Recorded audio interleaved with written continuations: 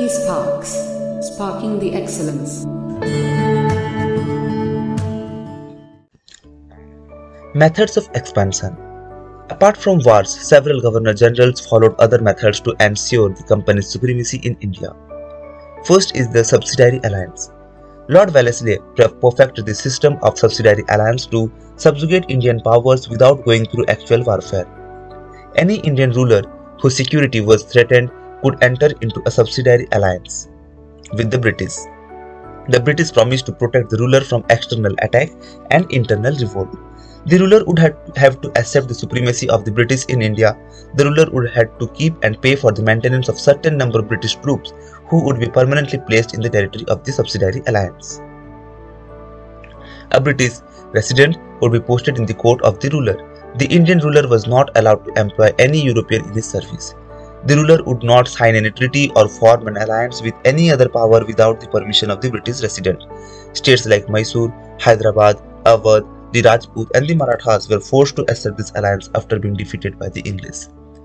The system of subsidiary alliance proved to be disastrous for the Indian rulers. They became virtual puppets in the hands of the British. The payment of huge amount of money for the maintenance of British troops was a heavy drain on their sources. Indian states became impoverished while the British could maintain a portion of their army at the expense of Indian rulers. The second policy which was very important was the doctrine of lapse. In 1848, Lord Dalhousie arrived in India as the Governor-General. Dalhousie was determined to extend British rule over India.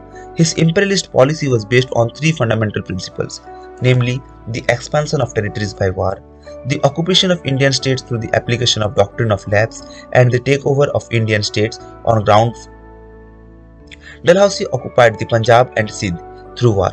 He brought several subordinate states directly under the company's rule by annexing them on the basis of doctrine of lapse. According to Indian tradition, a king adopted an heir to the throne if he did not have his own son. But by the doctrine of lapse, if the king of subordinate state died without a natural male heir, then the kingdom would lapse to the British. It would automatically pass into the hands of the British. Satara, Sambalpur, Jhansi and Nagpur were annexed under this policy. The families of the former rulers would be pensioned off. However, Nana Sahib, the adopted son of Peshwa Bajirao II, was not given pension. On grounds of maladministration, Awadh was occupied in 1856. Nawab Wajid Ali was pensioned off and sent to Calcutta. By 1856, the East India Company had brought the whole of India under its control. After this, no war was waged to expand the British Empire any further. Parts of the country that were under Indian rulers were effectively under British control.